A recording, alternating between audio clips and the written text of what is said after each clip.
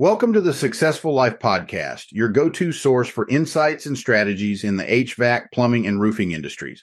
I'm Corey Barrier, here to guide you through transformative approaches to business and mindset. Each episode will explore unique methods, focusing on identifying and addressing the core challenges in your field. Our goal is to equip you and your team with practical solutions that foster growth and success. So, whether you're tuning in for the first time or you're a longtime listener, get ready to dive into a wealth of knowledge and expertise.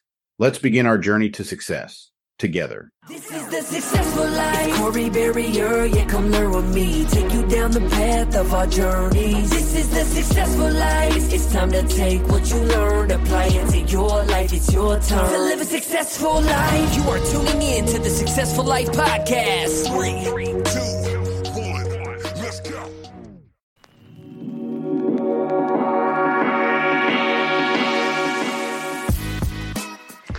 Thank you for listening to the Successful Life Podcast. We have no dues or fees, so please refer this podcast to a friend. Make sure you rate, review, and hit the subscribe button. Thanks for listening.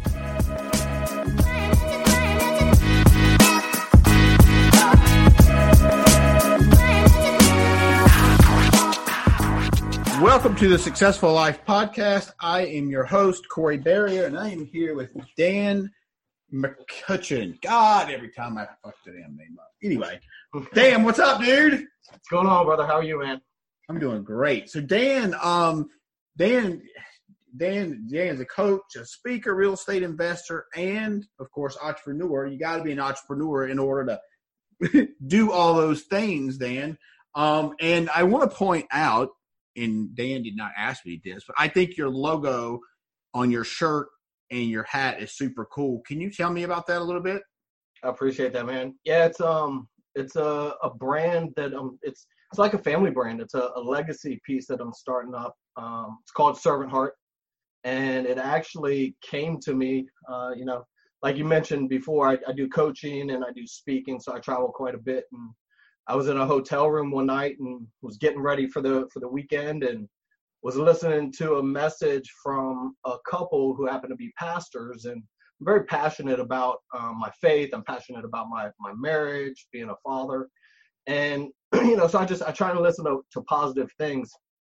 And I was listening to a message, and it was a couple, and somebody asked them what was the key to the success of their marriage, and the husband said, "We wake up each and every day striving to outserve one another," and it just really just hit me hard because I thought about my relationship with my wife, and a lot of people, will always compliment us and talk about how they love our marriage, they love our interactions, and some people even will seek us out for advice and marriage advice, and so that just really resonated with me. And one challenge I've always had, I'm a very creative person. I know things that look good, but if you told me to draw something out of my head, I can't do it. I just the images never stay there. And so he said that quote, and I just kind of stopped for a minute, and I remember closing my eyes, and I just saw the logo, and I saw the logo, that you see here, the Servant Heart logo, and I actually Googled an image of a heart on my phone, and I was looking through different images, and then I just put it in one of those little iPhone apps that people make memes out of, and I just started playing with some different designs. But this was the first time I've actually seen something vividly, and it didn't go away. So I designed the logo on my phone, and I loved it when I saw it. But I was going through a pretty difficult season at that time. I had a business relationship and partnership with a best friend of over 20 years go bad. Guy that was like a brother to me stabbed me in the back over some business and money. So I was in a difficult place, not a place to really be creative, and definitely not like, hey, let me go start some clothing brand or something else. So I just sat on it for a few months. And as I started to come out of that season and I was talking to my wife more about it, there was just one day I just went to the little local t-shirt shop and I just made a couple shirts. And as I started wearing them out, people would start asking me about it. What does this mean? What does this mean? What does this mean? And even I had to think more about what it meant. And, then God just really kind of gave me the vision for what it was. It's more than just a t-shirt brand or a hat or a sweatshirt. it's really, my wife and I and the people that we surround ourselves now in our church, like, we're really trying to change culture, especially in San Diego. And so the vision for Servant Heart is to create a culture of people that strive to outserve one another. And that starts in the home. Because we see so many challenges, I think, that we really have come from the fact that we have so many broken homes. We have so many fatherless men out there. And so why do we have so much of the dysfunction? Because the family life isn't strong and solid. And so that's why I'm proud of my relationship with my wife, because we do try and set a good example for that. And if we can set an example for other people, and really start to have an impact. But one of the coolest things is when I wear this stuff out, I'll be in the airport, prime example. Every time I travel, never fails. Now, I'm 45 years old. I've had lots of different clothes and, even the name brand stuff with the logos on it. I've never been asked about a logo or a shirt or complimented on something as much as I have as when I wear this stuff out. And what's really cool about it is, I think a big challenge people have with God and religion is a lot of people that aren't familiar with it are scared to be like Bible thumped and people are going to force their beliefs down their throat. And I was very much the same way before I dedicated my life to Jesus. And what's so powerful is when somebody else asks you about it and initiates the conversation. It makes it much easier for me to tell you about my values or my message or something I have to say that's positive than if I just come up to you and just say, hey, Corey, let me tell you about this. Let me tell you about this. Let me tell you about this, right? But if you ask me, hey, what does that mean? And I remember when I was first getting these done, the little stoner kid that was keep pressing the shirts for me, he was like, dude, that's kind of cool, man. He's like, is that like a God thing? And, for me, the answer is I have my faith. But really the message is just, again, to create a culture of people that are serving each other, right? I shared the example. I fly a lot. I see a little old lady that's struggling to put her bag up in the overhead, rows up. And there's 3 guys sitting there and everybody's so consumed in their phones, or even if they're looking at her, they just watch. And it's like, bro, get up and help that lady. Go help that lady. And it starts with the smallest of things. Hold a door for somebody. Say please and thank you. Just get back to doing good for other people. And so, the hats, the T-shirts, it's all the merchandise, but really it's a bigger picture, a shift in the culture that we're trying to create. A bunch of servants. Yeah. So I'll tell you, I want to take what you said one step further. So first of all, it's already hard enough to, for selfish people, and I was a selfish person and look, I can't even claim it. I'm not selfish now, but I'm less selfish than I used to be. We all are. For sure, to an extent, and so one of the things when I first got sober, my sponsor said to me, he said, I want you to do one nice thing each day for somebody. And he said, oh, wait, don't think you're getting off there. And I'm like, what do you, I'm like, I mean, that's going to be hard enough in itself. He was like, and also, I don't want you to tell anybody. And I went, oh, well, I mean, it shouldn't be that big a deal. You know how fucking hard that was for me to do? And to this day, it's still hard for me to do. And sometimes I wonder, there are sometimes when you need to tell the story because people can benefit from it. Absolutely. Sometimes you don't have to say anything. You can just keep your mouth shut and just know you did something good. But it's hard. It's hard. I remember a good friend of mine asked me one of the most powerful questions.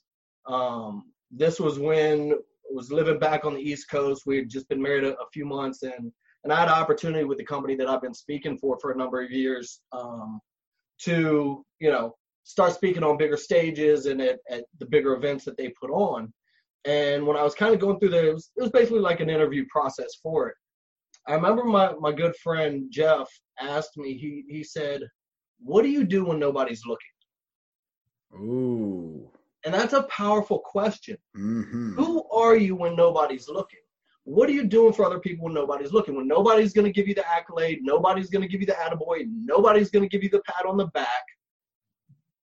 what do you do, not just for other people, but how you carry yourself in life. And, one of my mentors said one time, how you do anything is how you do everything. So he's a multimillionaire that if he sees a penny on the ground, he's going to stop and pick up the penny because he values money. And it's just like Andy says, and I have the quote on my vision board. It says, I don't know any multimillionaire that leaves piss droplets on the seat. I swear to God, if Lord God is my witness, that is exactly what I knew you were going to say. Not verbatim, but the piss on the seat, it seared into my brain, son, when he said that. And because I've not forgotten something so simple, mm-hmm. But how many people actually, how many of you, if you're in somebody else's bathroom, will you pick up somebody else's paper towel that's on the floor? I don't. How many of you will pick it up for that business owner? So, really, I try and treat everything like an owner. I try and treat everything like it's mine. The old corny phrase, treat people how you want to be treated. I treat people like I treat elderly women like I want people to treat my mother if she was out. I treat women like I would want them to treat my wife when we're out. Dude, you know how funny it is when people see me open the car door for my wife to get in? Yes, I do. People lose their mind. Women are elbowing their husbands like you need to get to work. And I think Sean Whalen posted one time, it was hilarious on Facebook. He said, ladies, if you have a man that doesn't open your car door for you, you have a girlfriend.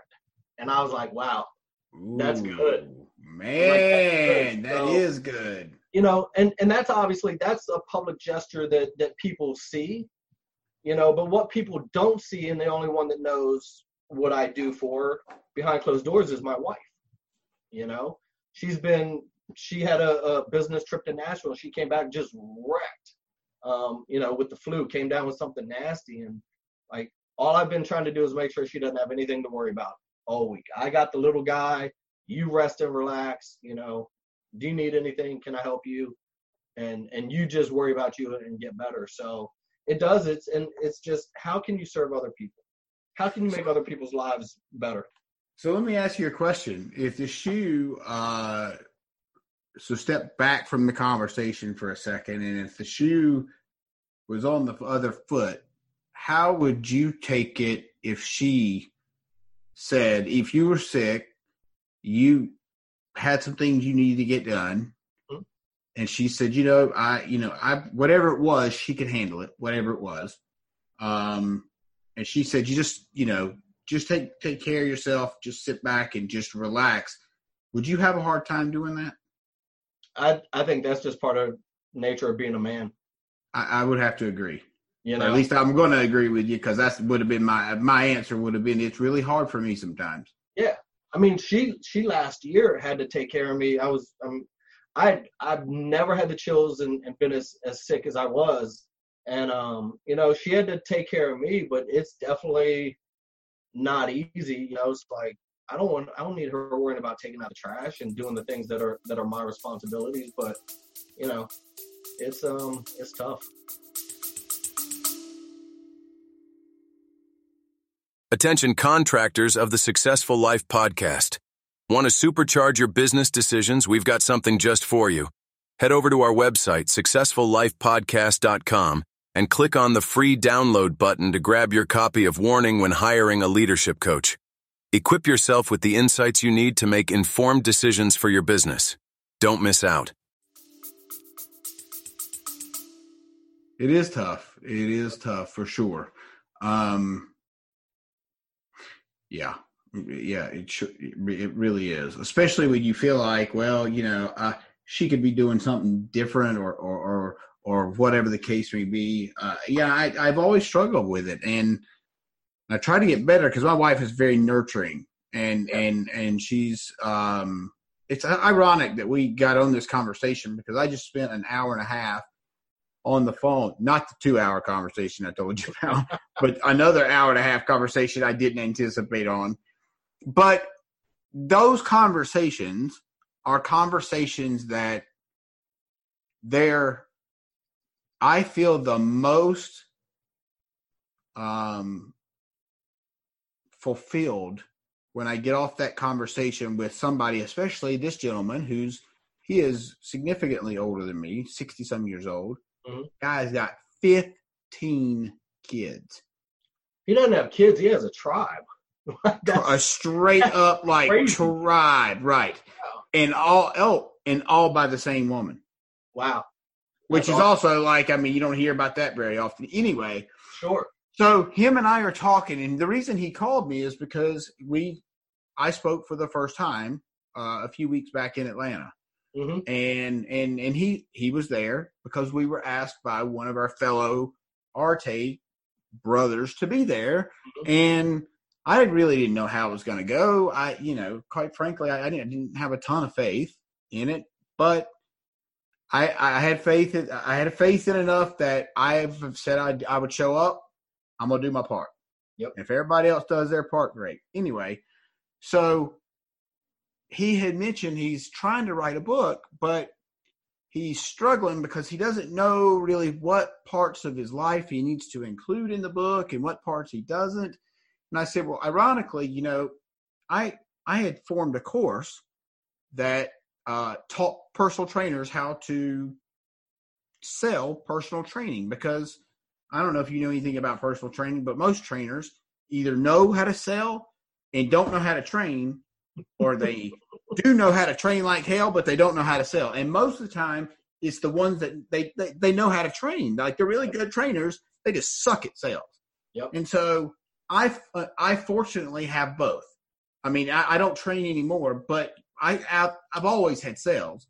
So that came easy. The training came fairly easy. And I can't say that happened. Not everything comes easy for me. So don't let me fool you. And so I had created this course, but then my mind walked me right out of that course and said, nobody gonna buy that motherfucker. Mm-hmm. And so I said, well, wait a minute. I could turn this into a book. Why the hell not do that? Then I can ship it off to somebody. They can put the shit in order, which, by the way, don't do that on Fiverr because you'll get burned. Some things are great on Fiverr, some aren't. Yeah, that's one you don't do. Not once, but twice. Anyway, so but by me sharing that experience with him and talking about that's how kind of I had to put my puzzle pieces together, he wanted to pick my brain. This guy started 7 businesses, like I told you, 15 kids, 1 woman. He's been through some shit. Yep. Immigrant, he's been through some shit. And so, but here he's asking this guy, 41 years old, about how to write a book just because I have a little bit more knowledge. I don't even have a lot of knowledge. I've got a little bit more knowledge, but it makes me feel good that I was able to hopefully help him. I don't know if I helped him or not, but I don't know if he helped me or I helped him. Well, I bet you did. And, not to stop you real quick, but the big challenge that we have, we always assume that everybody knows everything that we know. Yeah. We always assume that this person knows everything I know, and they're going to catch, like, especially if, let's take that for instance, and the reality is, well, I'll use my own example. I coach real estate investing for a living. Oh, I did not know that. I've been doing real estate investing, 10 plus years, and I've been coaching for a company since 2011. On my coaching team, on the team of speakers that I have, I will undoubtedly say I'm the least qualified out of all of them. Now, I know my stuff, but I got guys that are just crushing it and killing it, and their wealth of knowledge is way beyond mine. And if I let the doubt and insecurity, if I let my own little voice in my head tell me everything that I think, which is everybody else is better than you, these people are going to know this, then I wouldn't bring the value that I uniquely bring to my students. So where, yes, I have other coaches that may be more knowledgeable, have done more deals, made more money, yada, yada, yada, I will say with the utmost confidence that I create the greatest personal connection with people. Because, see, for me, real estate is you take the 80-20 rule, 80% up here, 20%. Building a house is building a house, man. It's some wooden sticks and cement and electrical wiring and plumbing, right? It's not rocket science. But the things that get in the way of that business to get you there, is where the challenge is. And the assumption I made in the very beginning, the very first time I ever went to go speak, I had to ask one of the owners of the company who's hired me to now do this in 2011, when I'd only been a part of their coaching program for less than 2 years and maybe done not even a dozen deals at the time. I was like, what am I supposed to say? He said, here's what you need to understand. You're here for a reason, and so are they. So what you need to be able to do is, even though you're speaking and coaching, we're giving you the topics to talk about. You also need to listen, figure out why they're there, and then help them through that process. And you're not going to know the answers to all the questions. So one of my very first group of students at my very first event to do public speaking for the first time, which I was terrified of, the 4 people that sat in my front row were a father, his wife, and 2 kids, and they owned a construction business that did over $20 million a year. Ooh. You know what I was saying in my head? Oh, shit. What am I going to teach him? What am I going to teach this dude? But you know what they also did? All of them worked 60, 80 plus hours a week. Like, they were killing themselves. They had a very profitable business, but they had no systems to the business. And that's one of the things that our company is very good at, is coaching people on the systems. So where I couldn't meet him where he was at with that financial level of success, I just shared with him a few things that we were doing in our little rinky-dink business that totally changed their business altogether. And the other beautiful part is I've kept, friends from what I've done for life, because it wasn't all about just let me feed you some information and here, take that and do something, but we actually connected because I cared about them, what they're doing, and their success. So, it's all up here, man. It really is. Yeah. You uniquely have something to offer anybody you talk to. I promise you that. I would have to agree with that. And, I can't always say that I would not say that I've always been able to say that, but I have, since starting this podcast, I've talked to, I don't really turn people down if I get people that actually ask, which, it does happen. Yep. But I found that through this podcast, and I mean, you go back and listen to Sean Whalen's podcast. He was one of my first ones, right? And we got on the mic, and it was like, all right, dude, what's your story? And that motherfucker was like, fuck you mean? How much time you got? Like 10 days? He was like, well, I mean, what part of the story, Corey? Like, what do you want to know? And I'm like, and I'm talking to Sean Whalen, which at the time I felt like he was, so far up above me. But the reality is you're right. I have been able to add value to everybody that I've spoken to in some shape, form, or fashion. And who instilled that in me the most, and this goes back to one of our mutual friends, is Ryan Williams. Because that dude, there was a couple of times in our podcast he went, wow, I don't think I've ever thought about it like that. And I'm like, what? In my mind, I'm like, are you gotta be fucking kidding? I just taught you something? You're a fucking Navy SEAL, dude. Like, but he's just so, he's a hump. We've talked about him before. He's an admirable dude, to say the least, if you don't know who he is. Well, if you don't know who he is, go back and listen to the podcast with Ryan. I met Ryan through Arete. And the funny story about my Arete journey is like I said in the beginning of my story, I came into Arete right as I went into a very nasty season of all my income going away, business relationship. It was the best man at my wedding, brother of 20 years that really did this to me and put me in this position. And there was a point where literally paying for Arete, I was trying to figure out what I was going to do. And really like having to explain it to my wife, now with a little dude. And there literally was a time I had to talk to Drew, and I was like, hey, Drew, man, I need a week to get this payment together. And that's what I love about Andy and Ed and what they've created in the culture of Arete is they were very accommodating for all of that. But I knew there was something more in the proximity of people that I'm now around in Arete. And Ryan was one of the most impactful because I remember when you're going through a nasty season, dude, it's funny. I may do public speaking, but I'm actually a huge introvert by nature, which is another dangerous thing when we're up here in our heads all the time and we can talk ourselves out of anything. So let me stop you real quick. When you say nasty season, I just want to make sure that I understand what that means, because I have a feeling our stories are getting ready to be identical. Is that a dark time? Yeah, well, actually almost 20 years ago, I went through a very dark time, which is probably more along what you're talking about. Okay. And I'll touch on that in a minute. Sure. What happened just in the past 2 years, I'm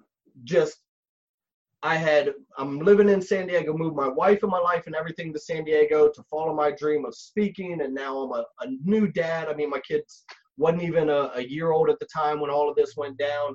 And I had probably $80,000 to $100,000 of old business debt dumped onto me to now be responsible for, that also involved my father. And when I moved out here, I stepped away from the active side of our real estate business and was doing other things. So I know it's kind of very, very broad in what it was, but I basically, all my income went away. I ended up with about $80,000 worth of debt. I'm living in San Diego, which isn't the cheapest area in the world to live in, and I'm now a new dad. So I had a lot of things to figure out, and there were times, honestly, man, just getting on those Arete calls were just a huge benefit for me mindset-wise, because that's the one great thing about what I've done for so many years is I've learned a lot about mindset and I've invested a lot in myself in personal development. Doesn't mean you don't go through your stuff, but I remember we've got a group, the SoCal Areteans, so it's all the Southern California crew, and Ryan hosted a meetup at his warehouse before he moved to his new place, hosted a meetup for everybody at his old place on a Sunday, which, for me, I had to balance church, but I went to an early morning service so I could go meet everybody for the first time, get way out of my comfort zone. Because I'm cool with speaking to the groups I speak to, because they're there to hear me speak. But going to meet strangers has never been my thing. And man, Ryan was so humble and just shared so much just in that short couple of hours there. And I'll never forget when I sat down, I had a white T-shirt on version of this with "This was gold," and that was kind of the color schemes I was looking at. And I remember walking in and we all did the introductions, and he was like, "I like your shirt." I was like, "Thanks." And then we had the whole rest of the meeting, and he started sharing stuff on trademarks and just all this stuff I know nothing about. I've never started a clothing brand or a label before. And he's sharing so much, and so I just asked him, I was like, "Hey, man, I'd love to talk with you some more about this." And we ended up grabbing lunch, and actually this color version of it, Ryan did. When we had breakfast for the first time, he said, here's what I would do with it, and literally pulled the laptop out. We were talking about everything, and he was like, "That's the one that you need to make in print." The biggest challenge I had moving forward with, and this is kind of what we were talking about, and I was sharing some stuff with you yesterday, just having the ability to buy a bunch of inventory, and move that direction. But Ryan did exactly what this brand is about. He just served and helped me without anything in return. Now, since then, I've taken some church business over there. We have a lot of things we do in our men's ministry, and so I've had them get some shirts done over there. And as I'm building the capital to really grow this brand and be able to stock inventory, then who am I going to go to? I'm going to go to the guy that just gave, without a selfish bone in his body, and shared so much information with me. Invited me to come up to Industry Threadworks anytime, and I did. I've been up there, probably a half a dozen times, a few times. Literally, we went and worked out one morning, and he was telling me about some of the challenges he had in his business. And I went up, maybe 3 or 4 times and just helped out, kind of like an intern, just to see how it works. He's like, yeah, dude, come out. Here's the whole team. Meet everybody. Sit, talk, learn. Because he knows that this is the business that I want to grow. And I think he understands the mindset that if I plant these seeds, then I'm going to reap something in the long run. Because who am I going to be loyal to and take my business to? But that wasn't the point. It wasn't the point of reaping the seed. It wasn't the point of reaping what you sow. It was that this guy, I know he cares about me and he cares about my brand. So I'm going to go up there and I'm going to help him out.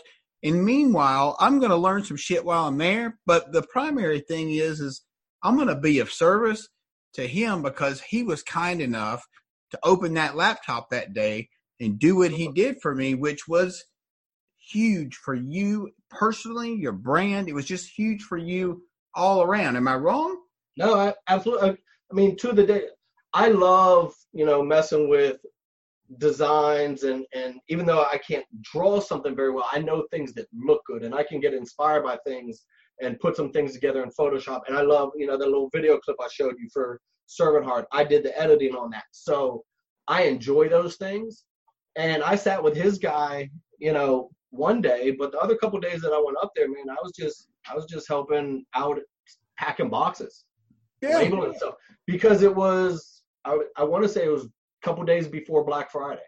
So they just had a ton of stuff coming in. And, I don't say that to brag on myself. It's just, that was a small thank you for him selflessly giving to me. And, and it's definitely something that I'm never going to forget. So anytime I hear somebody talk about needing shirts made, my first thought is Industry Threadworks. 100%. And the same for me. And I can't remember who it was or what it was, but same thing. And I said, well, Ryan's definitely the guy. And whoever I was talking to, he was, well, you better have a big order. And I said, well, what does that look like?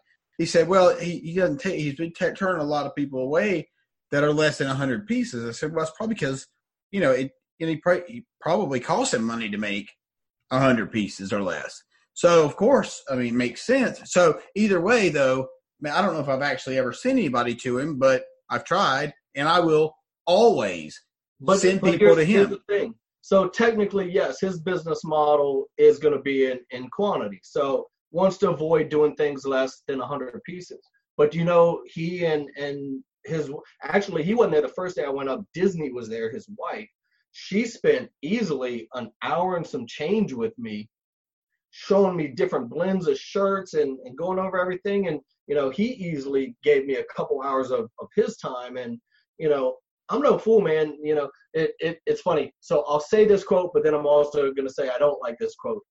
Time is money, right? For sure. So when we're giving our time to somebody, but actually the more powerful quote that I share with my students all the time, I'll put them in this little exercise and we'll be talking about something and I'll say, time is what? And they'll all, of course, say money. And that's the wrong answer.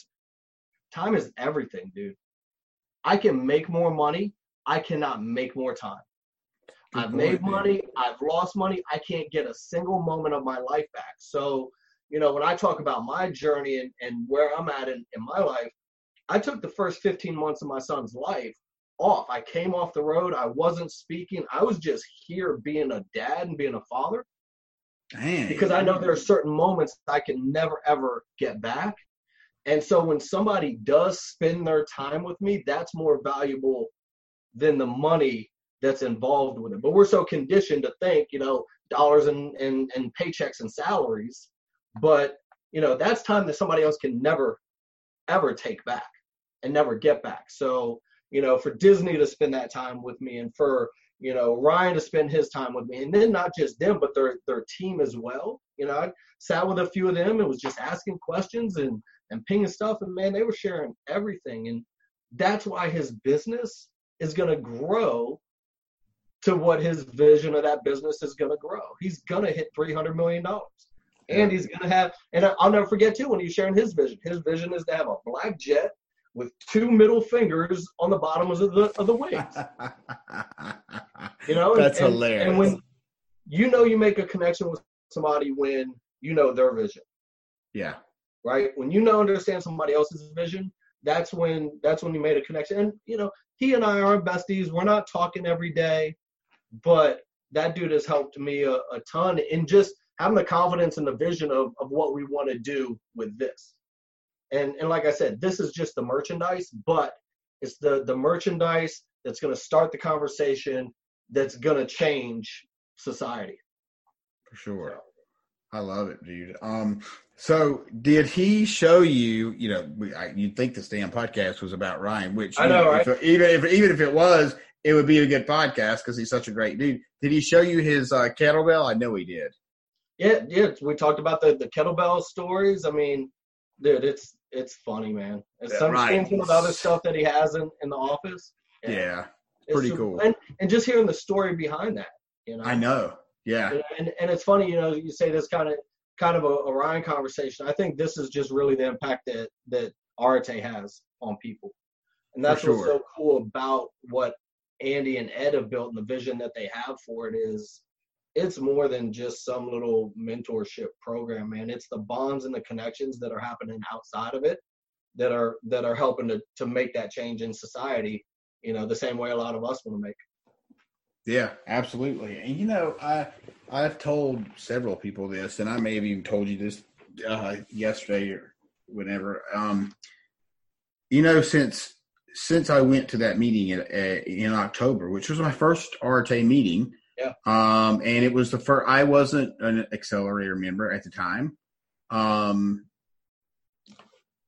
but that weekend, and Ryan is the reason this podcast started, and it's.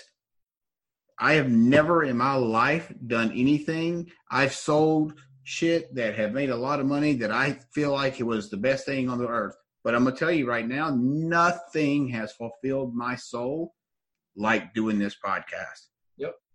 And you know what? Selfishly, I fill myself up by having these conversations with people like you or whoever it is. And I don't care if you got 1,000 followers or 500,000. It doesn't make a fuck to me. I'm going to have a same conversation with you as I do them. Yep. So you said you coach and speak to just primarily real estate people. Correct. Is it investors? Is it builders? Is it both? Tell me what kind of, like if there was going to be a name of the name on the billboard, what would it be? Yeah. So I coach for a company. It's one of the largest real estate education companies in the country, targeted towards real estate investors. So when you see the late night infomercial of, hey, we can teach you how to invest in real estate, learn how to flip houses, learn how to build wealth, that's one of the programs that I coach for. Sounds like Dean. What's that? Sounds like Dean Graziosi. It's not Graziosi. It's a company called the Fortune Builders. Okay. And so it's easy for me to do because I started off as a student. I started off as a student with my business partner at the time back in June 2009. And that's when I learned even more the value of coaching and mentorship. When I joined, I was over $100,000 in debt. So to back up to that other part of the story where we probably connect a little bit more. Back in 2001, I graduated college in 1998 with a business degree. I went straight into IT. I moved up the corporate ladder pretty quick, got into Department of Defense contracting, carried a secret security clearance. People would always ask me, well, what'd you used to do for a living? Well, I always make the joke, well, if I told you I'd have to kill you, so I just tell people that I saved the world. And so I did the department. Were you in D.C. by chance? I was. Do you know a guy named Steve Burke? No. It's weird because the name actually does sound familiar. I'm more of a face guy than a name guy, but that name does ring a bell. If you show me a picture, I'm going to tell you if I know him. Okay. But was very much in IT world. So, mid to late 20s, early 2000, man, I was on top of the world. I'm making IT money. Life was great. Me and some friends, we decided we were going to get into some music stuff because I had some friends that were really, really talented. I'm always sort of a big picture kind of guy, visionary kind of guy, and so we started doing our little thing and making a little buzz for ourselves. And but we didn't have like, hey, let's start a record label kind of money. But by going out to the clubs and connecting with people, we met a guy who had a lot of money but not a lot of talent. We had a lot of talent, not a lot of money. So we partnered up with this guy. And I remember one time I hung out with him for a week straight. Every day after work, I went and hung out with him. And, he's got a big dude, hat turned backwards, sweatpants, the freshest Jordans, an Escalade on 26-inch rims. And literally 4 days out of that week, we went to the bank and he cashed anywhere from a $20,000 to an $80,000 check. Damn. So I'm sitting here looking at this dude like, if you're going to stereotype somebody, he looks like your neighborhood pharmaceutical distributor, if you catch my drift, right? I do. And I'm this little dude with a secret security clearance investigated by the Department of Defense, etc. And I'm like, So I asked him one day, I was like, bro, what do you do for a living? Because if it's what I think you do, I'm the wrong kid to be in the truck with you right now. And he was like, no, nothing like that. He said, I flip houses, I own rental properties, et cetera, et cetera, et cetera. And I was like, wow. So he started telling me about the rental properties and how he's, getting checks from Section 8 coming in every month. And I was like, dude, can you show me how to do that? He said, yeah. So I go home and I talked to, and during this time, so I'm a mama and a daddy's boy, and I'm not ashamed of it. My parents are a little bit older. My mom's 81 now. My dad's 91. And so I lived at home at the time. So I'm making what, 81 and 91? My mom is now 81 years old and my dad's 91 years old. Oh, wow. Both of them still live at home. But at that time I was living at home and, kind of like an in-law suite on the back of the house, not paying rent. My rent was helping out around the house and things like that. And so I'm making IT money, living at home. And so my dad's my best friend in the world. Like I love my parents to death. And so I go home and I tell him about, wanting to get into real estate and getting some rental properties. And at this time, he's now retired from the FBI. And, so he was like, well, I wouldn't mind having some extra money coming in. So he decided we were going to do it together. And in the span of like 2 months, we bought 5 houses. And I use the term houses loosely. Like we bought 5 dumps.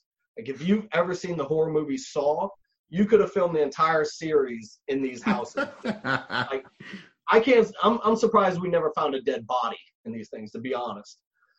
So the way my buddy tells me that the process is going to work and he's going to mentor us through it is he's going to flip us the houses, pull the money out, get all the work done to them, and then show us how to put the tenants in them. And now we'll start, our real estate empire. All right. So when you say sorry, say that process again. I don't know if I caught it. He said that he owns these houses already. He's going to sell them to us, basically flip them to us. In that flip, he's going to pull the money out, the profit that he makes, to then do the repairs. So we're thinking, we don't know any better. We think that all sounds good. If you're investing in real estate and you're buying rental properties, you want them to be what's called turnkey, meaning you buy it ready to place a tenant in it. Because what happened was these 5 dumps, he sells to us at retail price. Because this is 2001 when you could hire your own appraisers. It was like the wild, wild west of real estate. So he sells us the houses at retail price, pulls the money out to start doing the repairs. And they got done for like the first couple weeks. But then all of a sudden the guys aren't fixing the houses. They're not there. He's not answering the phone as much. He's got all the money to do the repairs. But I've got 5 mortgages that we now. So wait a minute. So let's just hypothetically say this one dump cost, he sold it to you for $100,000, right? Right. And the dump is still a dump. Only worth $50,000. Okay. All right. So I just want to make sure my brain was connecting that. Okay. Yeah. No, right, you're connecting it right. We did it completely wrong. Okay. So it's as is value as it sat as a dump was, let's say $50,000. It needed, $30,000 or $40,000 in repairs. Easy. At least. Yeah. He sold it to us for $100 to take his $50 that he bought it for, then pull out the money, do the repairs, and still make a couple bucks on the deal. Okay. So we now own this dump, but we paid the full $100 for it. He's got the repair money. Right. So what ended up happening was, and we did 5 at basically one time. So we got 5 of them. And so what ends up happening, he's not answering his phone. So one day I drove to his house and I knocked on the door and he answered the door. And man, he just looked like a defeated man. Looked like somebody had kicked his puppy. And he was a big boy too. He's like 6'3" and just, he's like, man, come inside. We got to talk. I'm like, all right. So we go down, in his living room, big fancy couch. And he said, man, we got a problem. I said, I'm kind of figuring that out. And he said, yeah. He said, my wife found out I was cheating on her. And I was like, man, that sucks. What's that got to do with my houses? All the bank accounts were in her name. Yeah, there you go. You got it. It sank in real quick. Some people, it takes a minute. Women get it right away. Guys are like, huh? Oh. So she freezes all the bank accounts, cuts them out of everything. And now she has all my money to fix the houses. His fucking girlfriend, not even wife. No. It was his wife. Oh, it was wife. Yeah, okay, it was sorry. his wife. Yeah. All right. So she cuts him out of everything. She has all the money to do all the rehabs. And now we own 5 dumps. So the $100,000 I about had saved in the bank, over the next 2 years, I ended up $100,000 in debt. But the harder part for me was not the money I lost, because I was still young, dude. I'll make it back, no problem. My dad, who worked all of his life, I'm the last of 6 kids. I didn't have student loans. I didn't have student debt. But any of us that wanted to go through school, greatest dad in the world, he lost all his retirement. Oh. So in that span of less than 2 years, and the guilt I always carried is I felt like I bankrupted my family. I bankrupted my parents. And so this is where our story probably starts to share some similarities. It was a really tough time for me. I'm having to learn how to rehab houses. I'm having to learn real estate. I'm working IT. The good part is I was a contractor paid hourly. So I could just work more hours and make more money. So when it was the end of the month and I had 5 mortgages to pay, I worked anywhere from 16 to 32-hour shifts just to be able to make the payments so my dad's credit wouldn't get all banged up. So over the next 6, almost 8 years, I'm trying to clean this mess up, sell whatever I can sell, pay the loss, fix a few of them up into a point where I don't feel like a complete slumlord, put some tenants in them. The first 2 tenants that I got were what we refer to in the industry now as professional tenants. Basically, they know the laws better than the people that wrote the laws. So they know how to move in, take advantage of the whole entire system, never pay a dime of rent until you evict them, and then they're going to move on. And they just go from house to house to house in doing this to people. So the first 2 tenants I had never paid a dime. And it took me 8 months to get them out of one property and 9 months to get them out of another property. And I had to pay the mortgages while they were freeloading, squatting in my houses. And that's because of the law in the state? The laws in Maryland and D.C. are very tenant friendly. Yes, so this goes back to why I think it's valuable to invest in your education. And, some people complain about the prices of programs and this, that, and the third, but real estate is not a cheap business, to make mistakes in and learn the hard way. So whereas you may spend some money in a good coaching program, an ethical coaching program, our program has been around over 10 plus years. And that's why I can still go do what I do. But, I didn't know about all of this stuff. And so I remember I was sitting in our IT office one day, and it's 2008 or so, early 2009. I'm $100,000 in debt. I'll back up a little bit. During that 6, almost 8 years, I got very super introverted. I was working all the time. I got so depressed. I was in a really, really dark place. But I was too embarrassed to talk to friends and talk to family about it. And so I went and I literally one day just Googled like psychiatrist. Like I just needed help. I needed somebody to talk to. I needed to talk to a professional. And I remember I blocked off like 4 hours of my afternoon because I'm thinking I'm going to go be on a couch telling all my life's problems. And I go in this guy's office, man, and I'm in there maybe 5 minutes. He asked me what's wrong, and I'm telling him, and he stops me. He said, "Oh, I know what's wrong with you. You're depressed." And I'm like, kind of knew that coming in here. And he said, "Here you go." And he writes me a prescription for Wellbutrin, an antidepressant. Oh, yeah. So I was like, okay, he's a professional. He must know what he's doing, and I'm screwed up. So I leave. He says, check back with me in a month. So I go home, start taking the stuff. And so now I'm starting to feel a little bit better. My lows aren't as low, but now I can't focus on anything. So when I go back, I'm like, yeah, doc, I'm not a sad, but dude, I'm all over the place. I can't keep a straight thought. And he said, oh, that's because you have ADD. And I'm like, man, I do? Whoa, didn't even know that. So he pulls out his little pad and he writes me a prescription for Adderall. And for most people that don't know what Adderall is, it's an amphetamine. So for what some people jabbing a needle in their arm on a street corner, this guy's got a legal pad to write it for us, and we'll get paid off of that. So now, I'm not feeling quite as sad. I'm getting a lot of things done really, really fast. Yeah. But I'm also staying up 16, 18, 24 plus hours because I'm basically on speed, prescribed speed. Hell yeah. So, but what also comes with that, like imagine drinking literally, I don't know, take this right here, fill it with double shots of espresso and drink the whole thing. I take Adderall, so I feel you. So next thing you know, I'm starting to have anxiety attacks, right? So when I go back, a month later, I'm like, yeah, doc, I'm getting a lot of things done better now. Yeah. But I'm freaking out. He said, oh, it's because you have an anxiety disorder. I'm like, bro, I am all whacked out.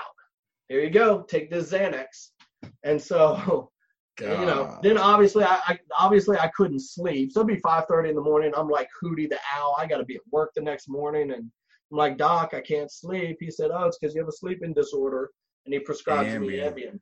So there I was, Wellbutrin, Adderall, Xanax, and Ambien for almost like over 2 years. And I literally, man, I became a zombie.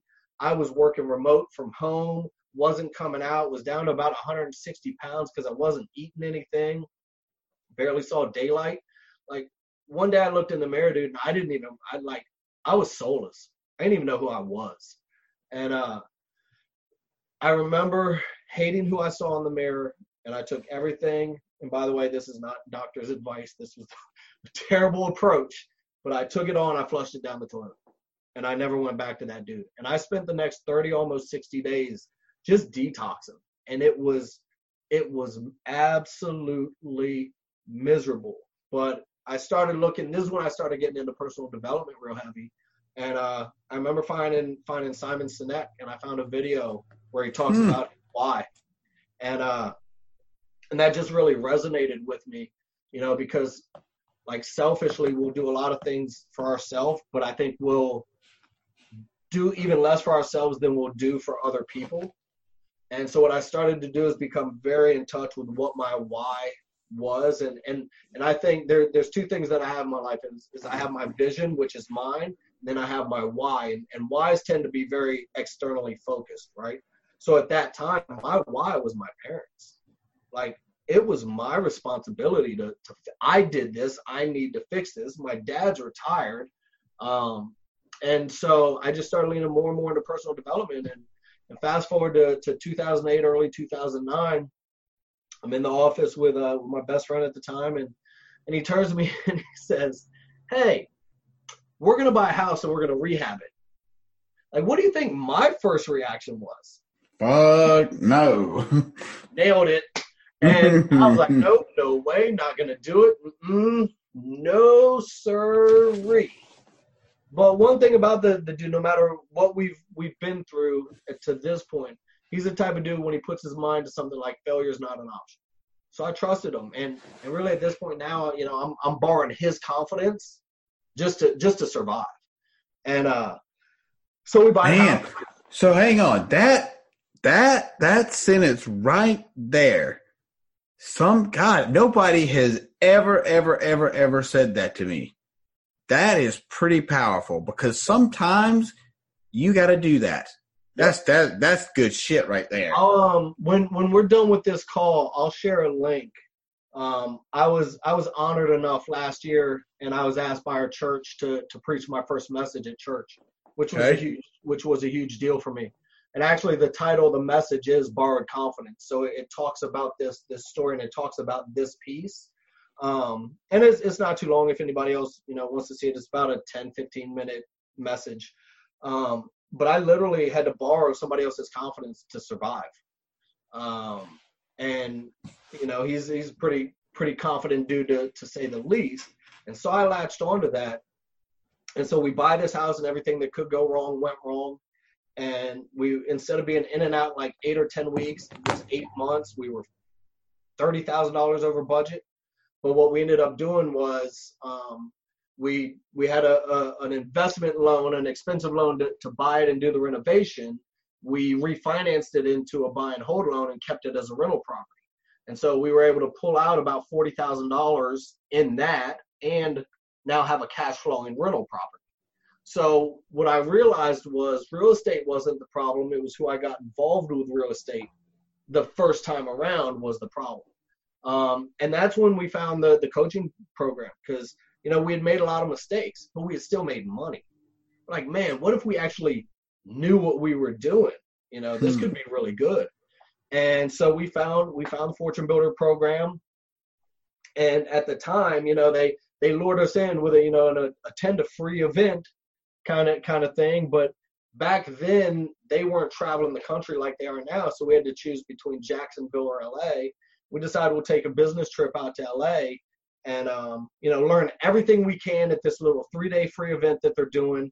We knew about their highest level coaching program called Mastery. We knew about the price tag involved, but every credit card I had was maxed out. Like, I didn't have the money to do it.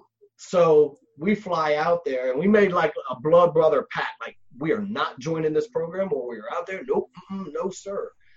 And we got out there.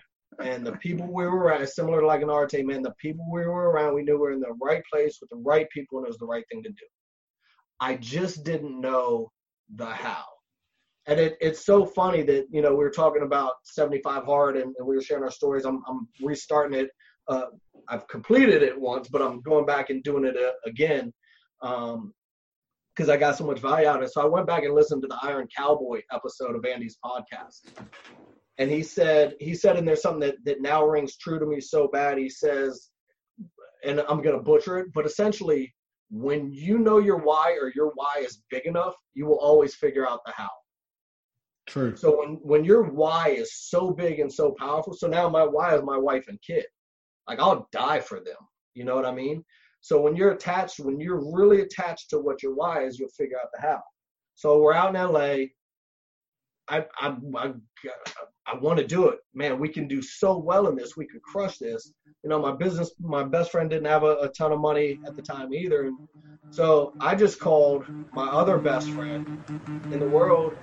I called my pops, and I was like, "Hey, Dad," I was like, you know, I'm out here in LA. He was like, "What are you doing in LA?" I said, "Oh, well, I'm out at this real estate thing." And so he starts busting out laughing, like, "What the hell are you doing out there?" I said, "Well, you know, we came out to learn some stuff." And, you know, and I just started telling him about the program. And I was like, you know, I just don't know how to do it. And I'll never forget, there was this big long pause on the other end of the phone. And then he said, "That's the last amount I have on my last credit card. Don't screw it up." And so there was your why. There was the how. There was the how, yeah. My why gave me the how. And so now at this point, it's failure's definitely not an option. Mm-mm. So, we joined the program, and all we did was we never missed a single call with our coaches. We listened to everything that they told us to do. We didn't try and build a better mousetrap. We didn't question why they did things the way that they did. We said, tell us what to do. We're going to go do it. And then we execute. And so over the next almost 2 years, we kind of became their Maryland and DC success stories.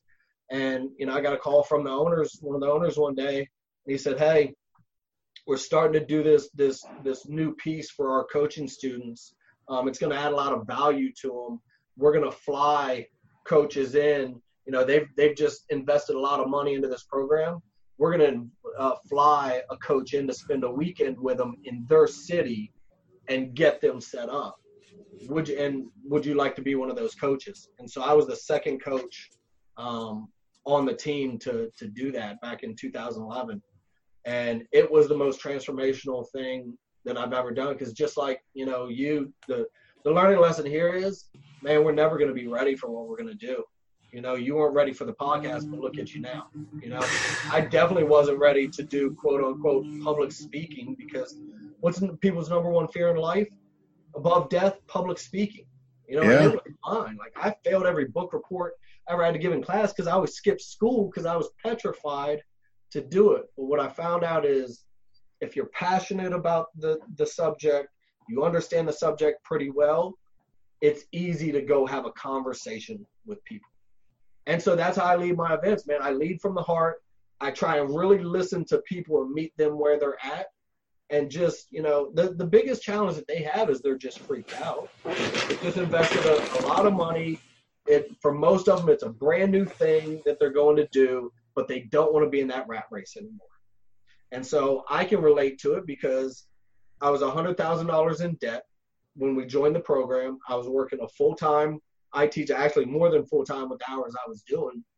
And we were building a real estate business at the same time.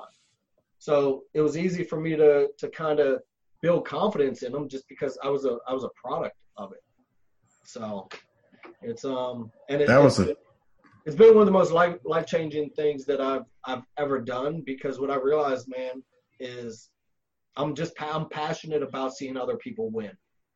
Like, that's why Andy resonates so well with me, because I do, man. I love it when people around me win, and I don't care if I'm losing. Right? Sure. I'm going through. So the first time I lost all the money with my dad, I used to say that was the worst thing that ever happened to me, because it led to the addiction. It led to so many struggles, such a dark time and place, and challenges for my parents.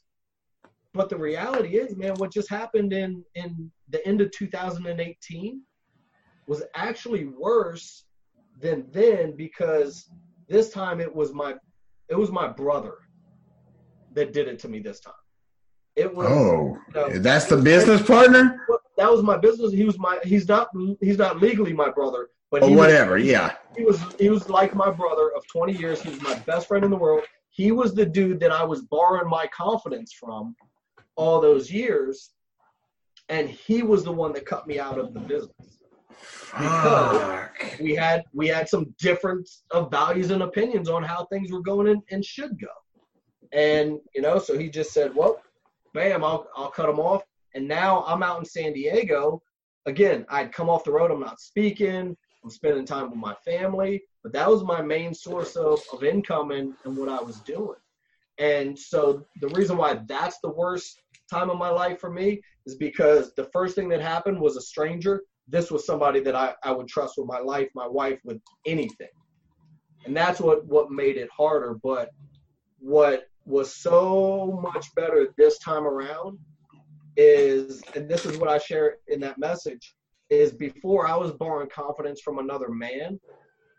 But now that, I've dedicated my life to Jesus, and now I've leaned into the Word and the Bible, I don't borrow my confidence from another man anymore. I borrow my confidence from a different direction. So I've leaned in heavy to my faith. I've leaned heavy into prayer. And that's literally what's kept me out of those dark places. and my church family. Yeah, dude. That's powerful, dude. I was not anticipating all that. Yeah, we didn't go there yet. We hadn't gone there. That was great, man. No, I appreciate that. I would say, you know, we got to wrap up, and I was going to say, well, what would you leave everybody with? Well, I guess you just left it. Yeah. I mean, that shit was. Here's what I would love to leave people with.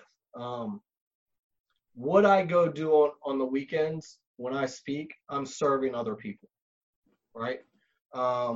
And now, you know, I'm very transparent about it. When I go on the road now, I even share this with my students so they really understand the level that I want to see them succeed and how well I want them to do and how much I genuinely care.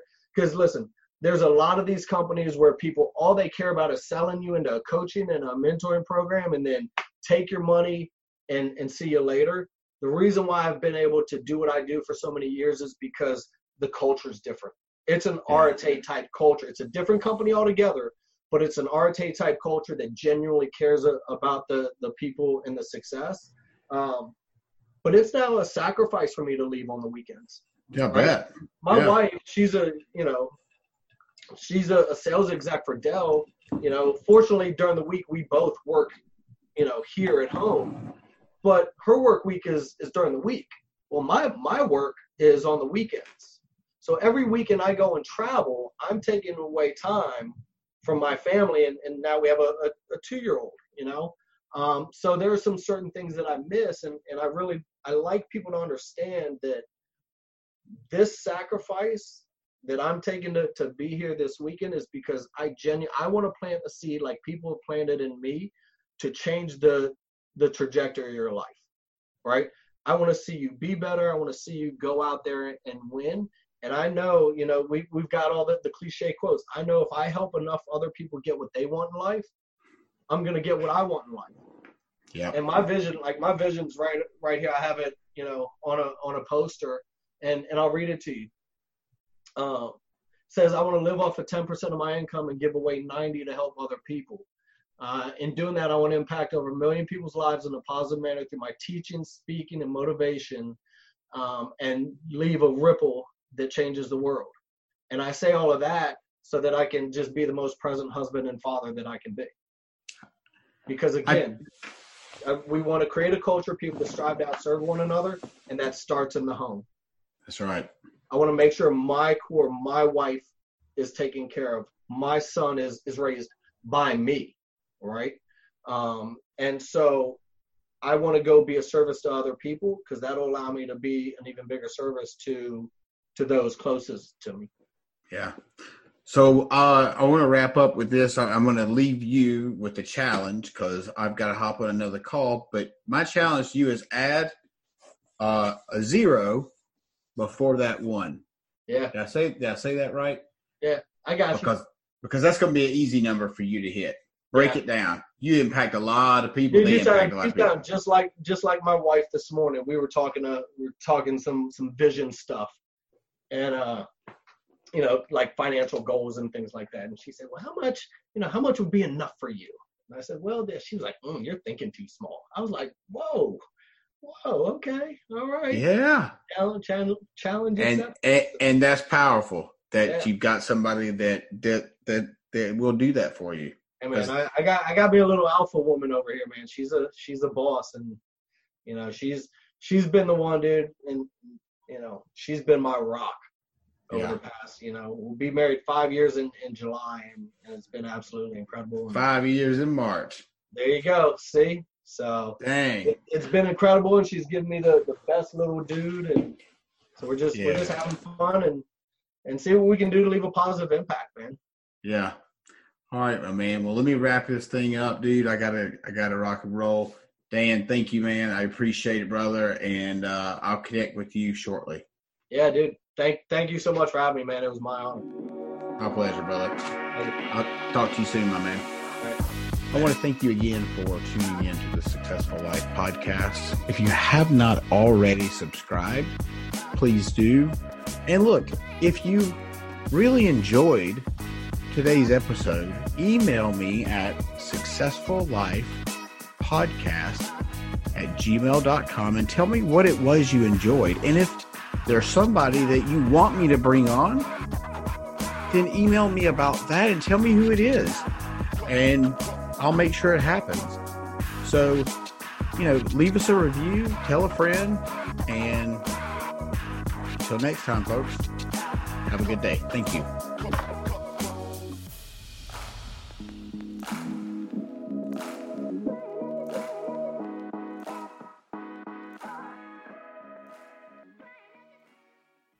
Thank you for tuning into the Successful Life Podcast. We hope today's insights have ignited your passion and provided tools to shape your leadership journey. Remember, greatness is a journey, not a destination. Continue your pursuit by exploring more resources and insights over at CoreyBarrier.com. Until next time, keep leading, keep learning, and keep striving for excellence. Stay inspired, and see you on the next episode.